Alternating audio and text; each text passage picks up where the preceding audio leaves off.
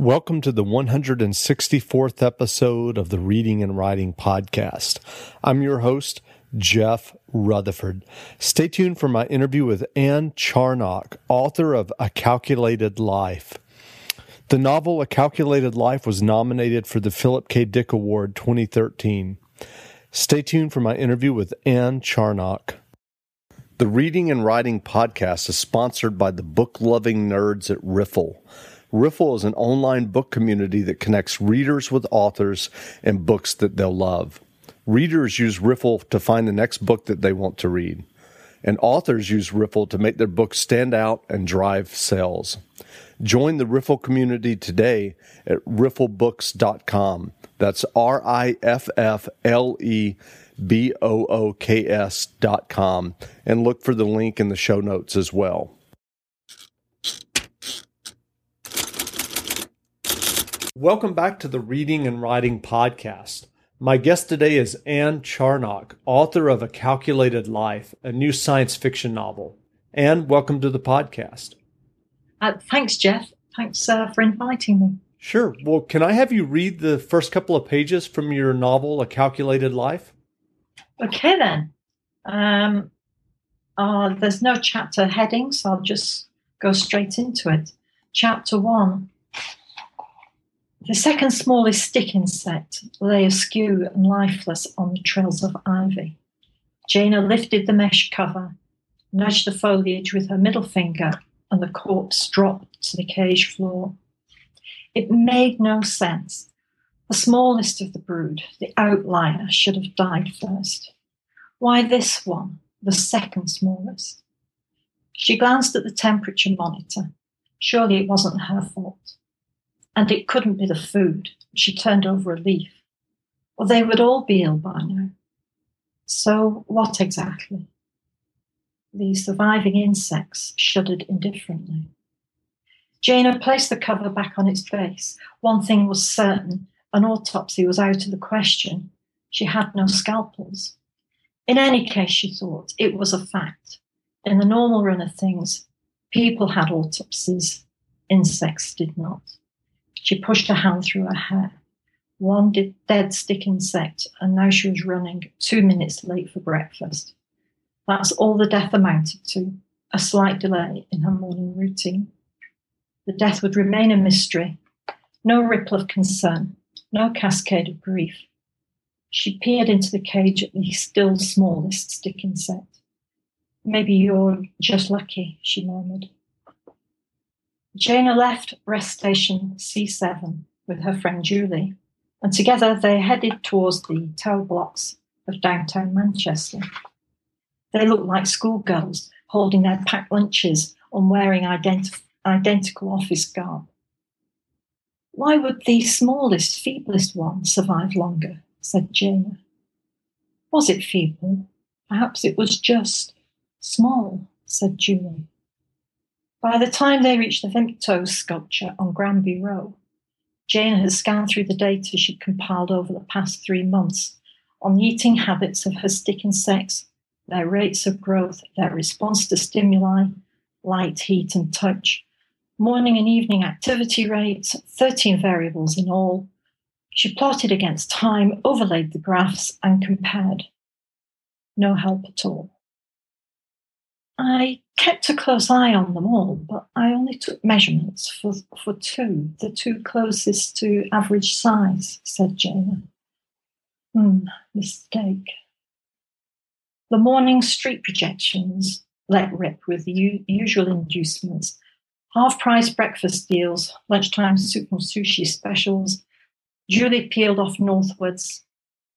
Jaina, still perplexed, pressed ahead and pulled 16 data sets culled over recent weeks from a slew of enthusiast forums and from academic studies by the Bangalore Environmental Research Institute. Rates of growth, population size, mortality figures, it was all there. She plotted the longevity of stick insects against their size at death and regressed the data. The correlation with size was, heck, weaker than she'd imagined. She tripped on a raised paving flag. And as for luck, she thought, the tiniest survivor in mind, That was, without doubt, a dumbed-down term referring to randomness. On entering the high atrium of the Grace Hopper building, she walked under the turquoise leaf palms and bit her lip. She pushed the Bangalore data from her mind and considered her Monday schedule. As she stepped to the back of the elevator, the doors closed with a whoosh chang, and she tapped the back of her head against the elevator panel. Time to think straight. How should she handle her entrance? Act as though nothing had happened on Friday? Walk straight past Eloise? Or should she apologise without any delay? It was just too awkward and confusing. She hoped Eloise had calmed down over the weekend. According to Benjamin, it was a simple misjudgment. A minor faux pas, his exact words. The elevator doors opened and she stepped out. She was relieved Benjamin had said minor. A bit of a faux pas would be worse, definitely. Pushing open the office door, she came to a decision. She would keep quiet, hope for the best. Okay. Great. Well, if someone listening hasn't heard about A Calculated Life yet, how would you describe the novel? Well, it's firmly within science fiction because it's set late in the 21st century. So, that's definitely the genre that it falls in.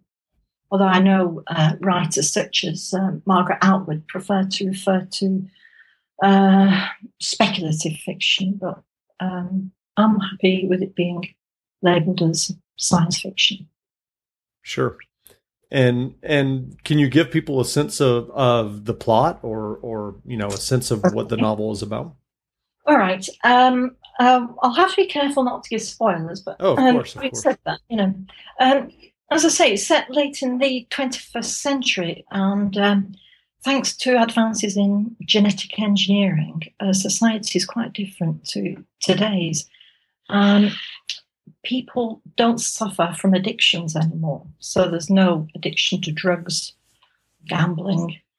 And on the face of it, I'm building a world where everyone seems to have a fairly good deal. So on the one hand, you have intelligent professionals living in some opulence in the city centre and the suburbs, while the menial workers and middle grade workers live outside the cities in enclaves. And though they're really drab and overcrowded, they have a reasonable deal because everything's subsidised, they have free transport, and there are some opportunities to earn a bit of extra money. So within that setting, I introduce my main character, who's a young woman called Jaina, and she's a genius. And she works as a mathematical modeler, working for a corporation that predicts economic and social trends. And from the opening that I was just reading there, I think the reader gets the idea that Jane is starting to make mistakes, or at least she starts being surprised by events. Why did the second smallest insect die before the smallest one? And she decides fairly early in the novel that for all her brain power, what she actually is short of is intuition. And she puts this down to the fact that she lives a very controlled life, quite strictly set out, a very tight routine. And she decides to start shifting her routine and start taking small risks. And then little by little, those risks expand and get her into a deeper risk-taking, so that we reach a point where really her behaviour becomes quite transgressive. So through the novel, I'm really following Jaina on this journey from someone who's really very accepting of her place in the world. And she's almost an innocent. And I follow her as she becomes a lot more questioning. And she starts grasping opportunities. And she ends up getting embroiled in financial fraud. She starts having relationships that she's not supposed to have. And all the time, she's trying to find out what it is to be normal. So that's basically what the story's about. It's this journey where I'm standing very close to Jane, and she makes this huge transition. Sure. Do you remember if there was a specific idea or moment that led you to writing A Calculated Life, or was it more of an organic process of trying to discover what the novel was going to be about? It came about in rather an odd way, really, because the idea came to me when I was actually studying fine art. And a lot of my art practice was trying to answer the question, what is it to be human? And I decided eventually that, although I was finding ways to say it through art, that it might be interesting to try and answer that question through fiction. So I started writing some short stories. A Calculated Life started out as a short story. Quite soon after I got into it, I thought, actually, this could be much longer than a short story. It could even be a novella. And then I thought, no, actually, it could actually be a novel.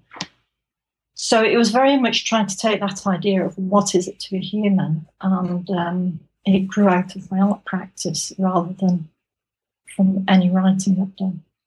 That's interesting. So what medium of art were you working in? Basically anything and everything. I did initially start out as a painter, but by the time I got to my master's, I was really just using whatever medium suited the idea behind the work. So, for example, on that idea of what is it to be human, I started doing some drawings where I set out a set of rules over what the drawing should be, what the shapes of these little entities that I was drawing and how they would move across the paper. So I kind of gave myself a really strict set of rules, as though you could give that to a computer and it would perform it perfectly. But I found that making that drawing as a human being, I couldn't stick to the rules. I kept changing because I thought it would look better. So in a way, that kind of work was me trying to act as a machine, but realizing that I would always fail. Interesting. Well, I know that before your fine art career, you started out writing journalism and you worked as a foreign correspondent. When you start writing fiction, how did that compare to your nonfiction writing? Oh, it's just completely different.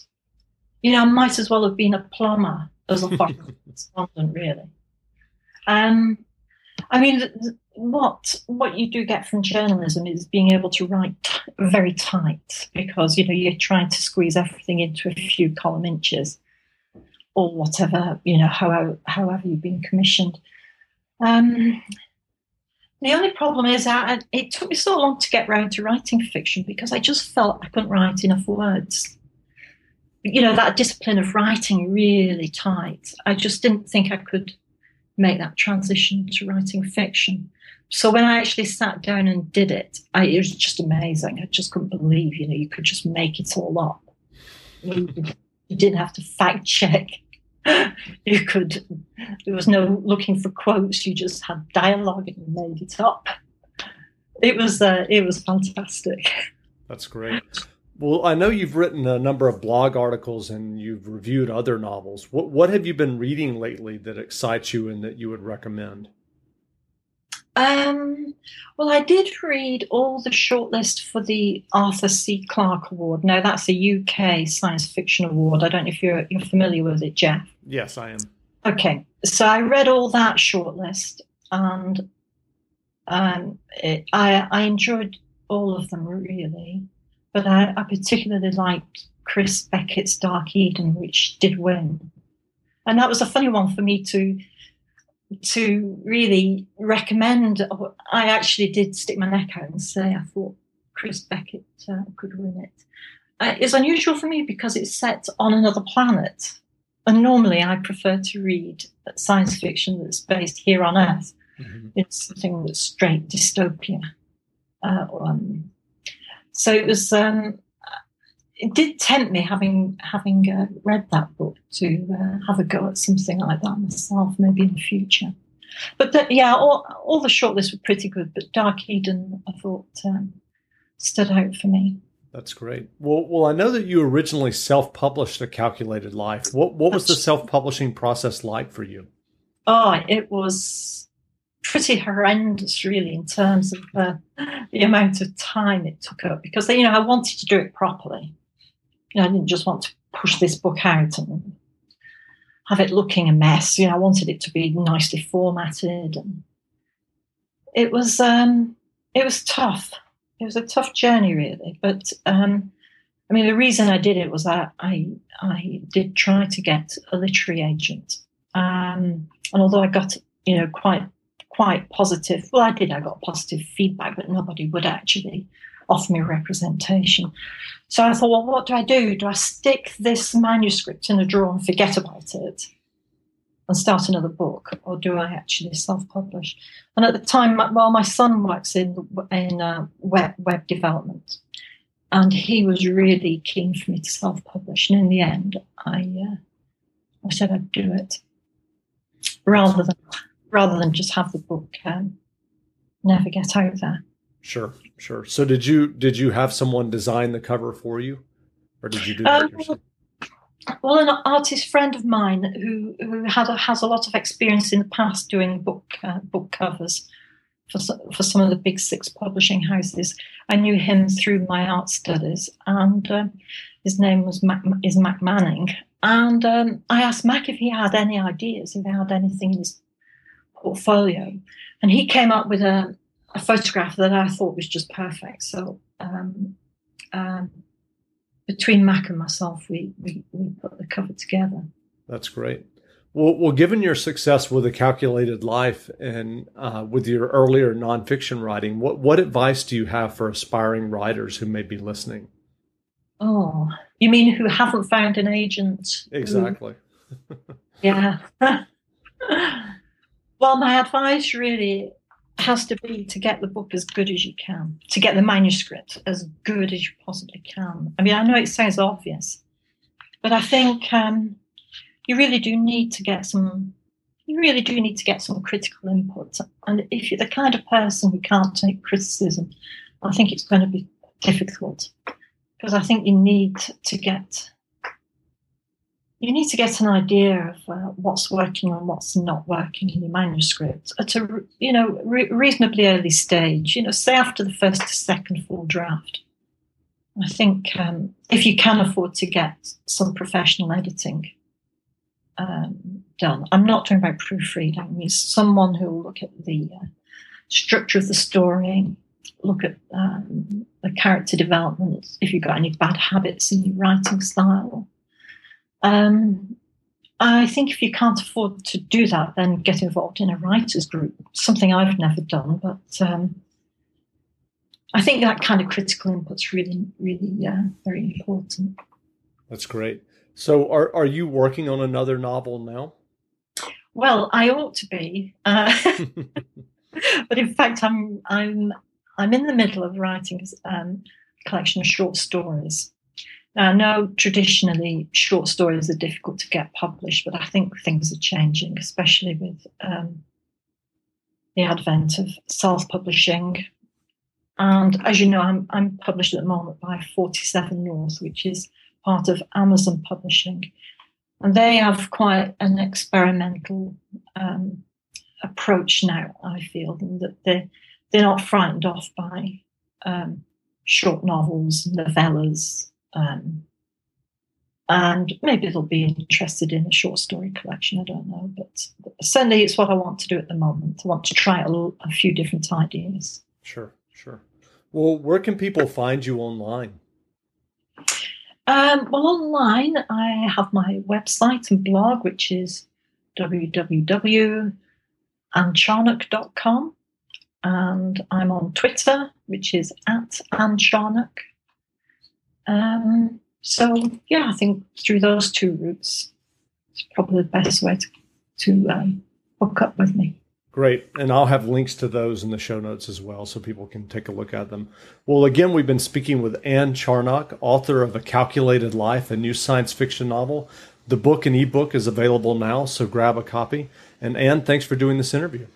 Oh, it's been great. Thanks very much, Jeff. I've really enjoyed it.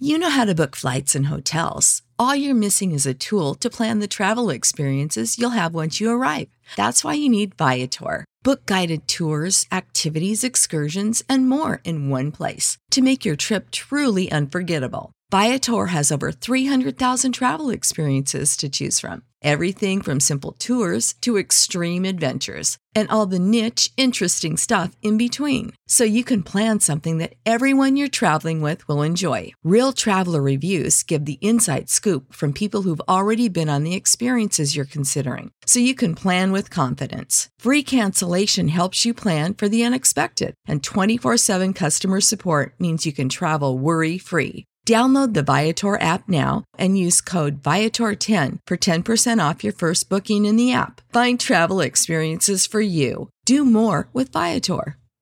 Support for this podcast and the following message come from Corient. Corient provides wealth management services centered around you. They focus on exceeding your expectations and simplifying your life. Corient has been helping high achievers just like you enjoy their lives more fully, preserve their wealth, and provide for the people, causes, and communities they care about. As one of the largest integrated fee-only registered investment advisors in the U.S., Corient has deeply experienced teams in 23 strategic locations. Corient has extensive knowledge spanning the full spectrum of planning, investing, lending, and money management disciplines. Leverage Corient's exclusive network of experts to craft custom solutions designed to help you reach your financial goals, no matter how complex they may be. Real wealth requires real solutions. For more information, connect with a wealth advisor today at Corient.com. That's Corient.com. Corient.com.